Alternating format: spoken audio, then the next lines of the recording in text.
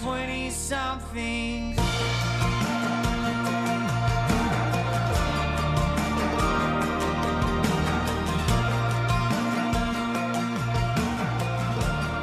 Hey guys, welcome to The Garage. I'm Nick.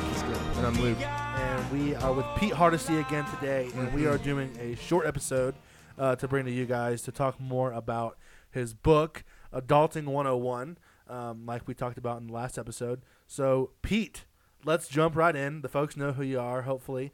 Adulting 101, the book. Give us about it. Give us a basic synopsis. I mean, you did it in the other synopsis. Is that the right word? You did it in the other I think episode. It's a great word. Like read us the back page of the book. What is it about? Yeah. the back cover. Yeah. Yeah. Well, basically, it's everything you should have learned in school, but you didn't. Right. Because school doesn't really prepare you for real life. That's in my experience of working with college people and young people for the last 25 years. We just saw that was the hardest transition of all of life. When you graduated college or if graduated high school and went into the workforce, into the quote real world. So, I always think of that quote like, I'm so glad that they taught me about parallelograms in school. It'll come in so handy this parallelogram season. Yeah, totally. Instead of back season, right? So, because you say that word again. Remember when teachers always said, hey, you're never going to have a calculator every day, so you have to learn how to do this. Whoop, whoop, but iPhone. We have one in our hands at all times. Right. We carry one around in our pocket every day. Turns out we never really needed to learn math, so that's cool. Right. It's obsolete. There are certain things that, actually one of my old Young Life leaders from James Madison University came to me and said, Pete, I never cracked one of my college textbooks. I've been out of college for 6 years now. I don't even know where they are. I tried to sell them back. I haven't looked at one.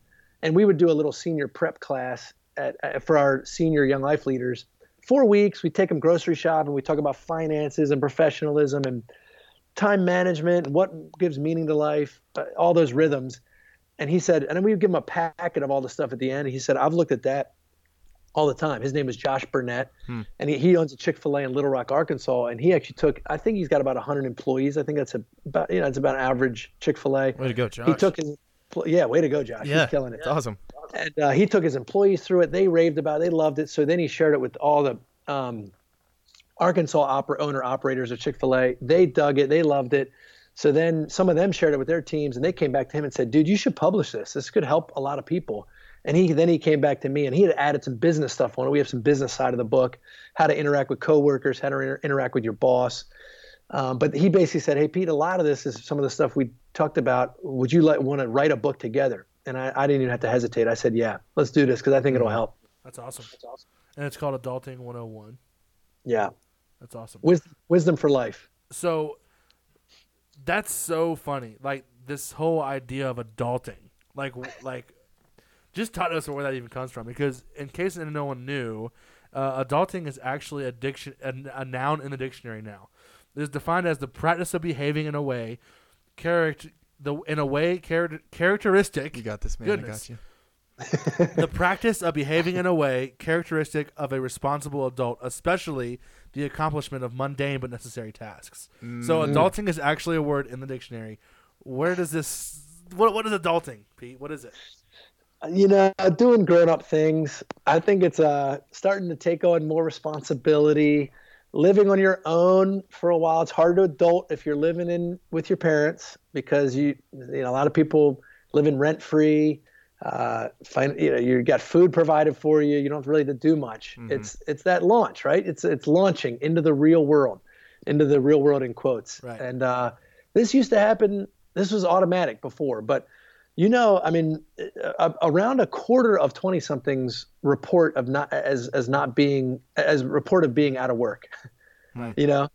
A bunch of them are working part-time. 1 in 8 right now, college students graduate and go back and live with mom and dad. Interesting. Wow. But they'll still buy $4 coffee. I just want to put that out. Every day, right? Every day. So, and one of the other factors to this is the financial factor. So, in 2016, the average college grad had over $37,000 in school debt. And most have no idea what to do about it. So what it means to adult is different, right? Most people 20 years ago weren't graduating with this just debt sitting on their head like a weight, right? So they had to figure out they would get a job. And when you went to college, it mostly guaranteed you to have a job. There's so much uncertainty about that future. And not just any job, but a good job. Like your parents always say, go to college, get a good job. Yeah, so that's what we always heard growing up. Go to college. Yep.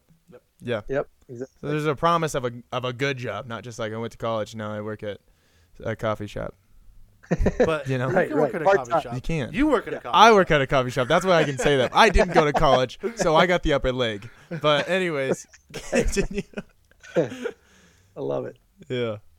But responsibility is a big one. Like we have a lot of guys, I'm 20, I'm 23, Luke's 22. Like we're in that middle. All of our friends are either just graduating college, in college, didn't go to college. We're right there in that time frame. And one common theme that we keep getting is responsibility. And specifically, do we suck at taking it? Because it feels like we do. I mean, for ourselves, for our futures, do we rely on our parents too much? The whole failure to launch piece. Let's talk about adulting and responsibility. Like, what does that look like right now? A question I want to ask before we dive into that is, why? Why on earth would you want to? Why is it important to be responsible and to start adulting, to learn how to adult? Like, why? Like, if it's not a horrible thing to just live in your parents' house, why not just live in your parents' house? Like, I mean, it almost seems like a given, but I want to talk about the why should we be responsible? Why should we adult? And the why question is always a better question, right? Of why is this important? Why is this? I think for a bunch of reasons. Because one, your guys' age, your guys' generation has, because I'm 43, so I'm in kind of a different. Your guy, how society sees you guys is the things that come around are lazy, entitled, lacking responsibility, failure to launch. Which I would disagree with that actually. With my firsthand observation, I think I can see where people, and there might be some of that, sure. I think one of the reasons is, why it's important is, no one just wants to survive, right? Mm-hmm. If you just want to survive, if your parents would allow you to just live at home and stay there, why wouldn't you? Right? Rent free for the rest of your life until maybe they pass away before you and you get their house. Yeah. Then you own the house. You didn't pay any rent. But we're not talking about just surviving, because I don't think if we're honest, most people want to do that. Most people want to make a difference in the world. Right. Most people want to change the world. Right. And Luke, you can do that from working at a coffee shop for sure. Yeah. Not saying you don't need to, not saying you need to quit that and go. But for the most part, people's perspective and you have to take responsibility to change the world. You can take responsibility and work at a coffee shop, no doubt. I mean, but most people that are just doing that just to kind of get by or travel, and I'm not talking about, hey, taking 6 months off after college and doing what you want to do, but when you come back, nothing great comes without great sacrifice. Mm-hmm. And so most people in their 20s feel like what the job they're looking for is the job they should have in their 30s. Mm-hmm. Most people are thinking, I'm 23 and I deserve the job I actually should have when I'm 33. Yeah. I think it comes, one of the reasons, one of the whys is most young people think, they overestimate what they can do in the short term. Mm. They want to change the world. I mean, most of the young people I've been around have more global awareness than anyone not most, you all do. Right. You know where I got my news when I was in college or in my 20s? Newspaper? Where did you get your news? Newspaper.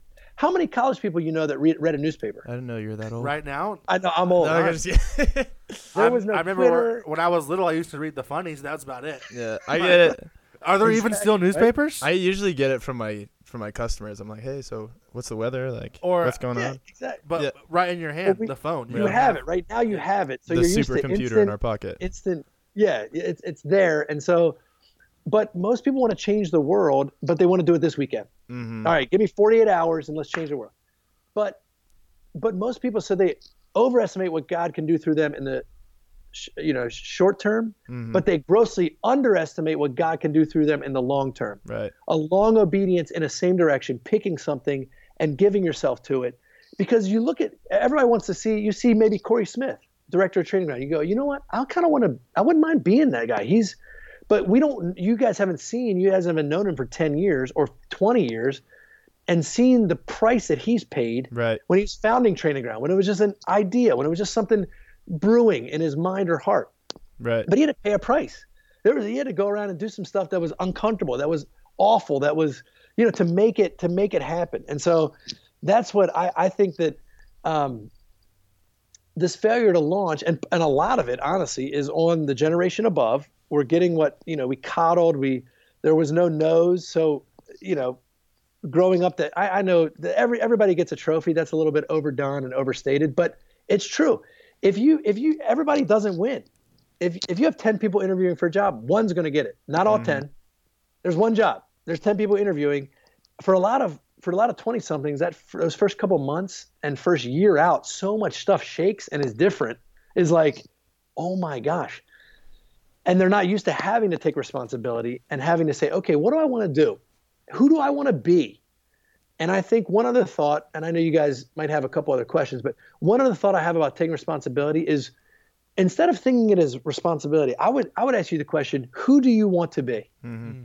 And what are you doing to get to that point? Yeah. Because most people have an idea of who they want to be, but they have no idea of how to get there, or some people might not be willing to pay the price. So I'd ask people, the first thing I'd ask is, what's your morning routine? Tell me about your morning routine. Because who you are in the mornings is going to be who you'll be. Wow. I've never thought about that. Like the last couple of years, I've started thinking, and you might have a morning routine. What are you going to do? What are you going to do before what C.S. Lewis calls the wild animals of the world come at you? And just take your day and cram it into what all these other people do. Before you look at email and get calls and texts and all this stuff, what are you going to do? So I've stopped not being near my phone for the first 3 hours of the day. That's wow. Start your day right, yeah. Yeah. You know how hard that day? It's calling from my room. I'm home right now. It calls from my bedroom where I leave it plugged in. Mm-hmm. Pete, come look at me. Just 5 minutes. Look at the text. You got texts coming in. You got the and I've said no. You win the morning, you're going to win the day. You decide who you're going to want to be. Anyway, that's a small little thing about taking responsibility. It's more taking responsibility for who you are, not what you do. Because if we become the right people, if we become the right men, we will do the right things. Mm.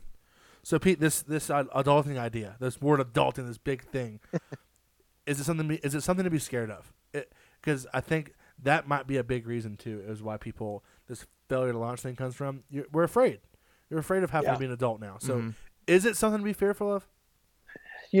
Nick, part of why there's so much fear around this is we've told you it's something to be afraid of. Right. You've heard. Yeah. There are so many adults that haven't had the diligence or they haven't embraced adulting, air quotes around it. Then they're thinking with their childlike mind and they're like, oh, being an adult sucks. And so we're growing up, we're in high school, and everybody's like, oh, enjoy those years because they're the best. And then they're like, being an adult sucks. Yeah.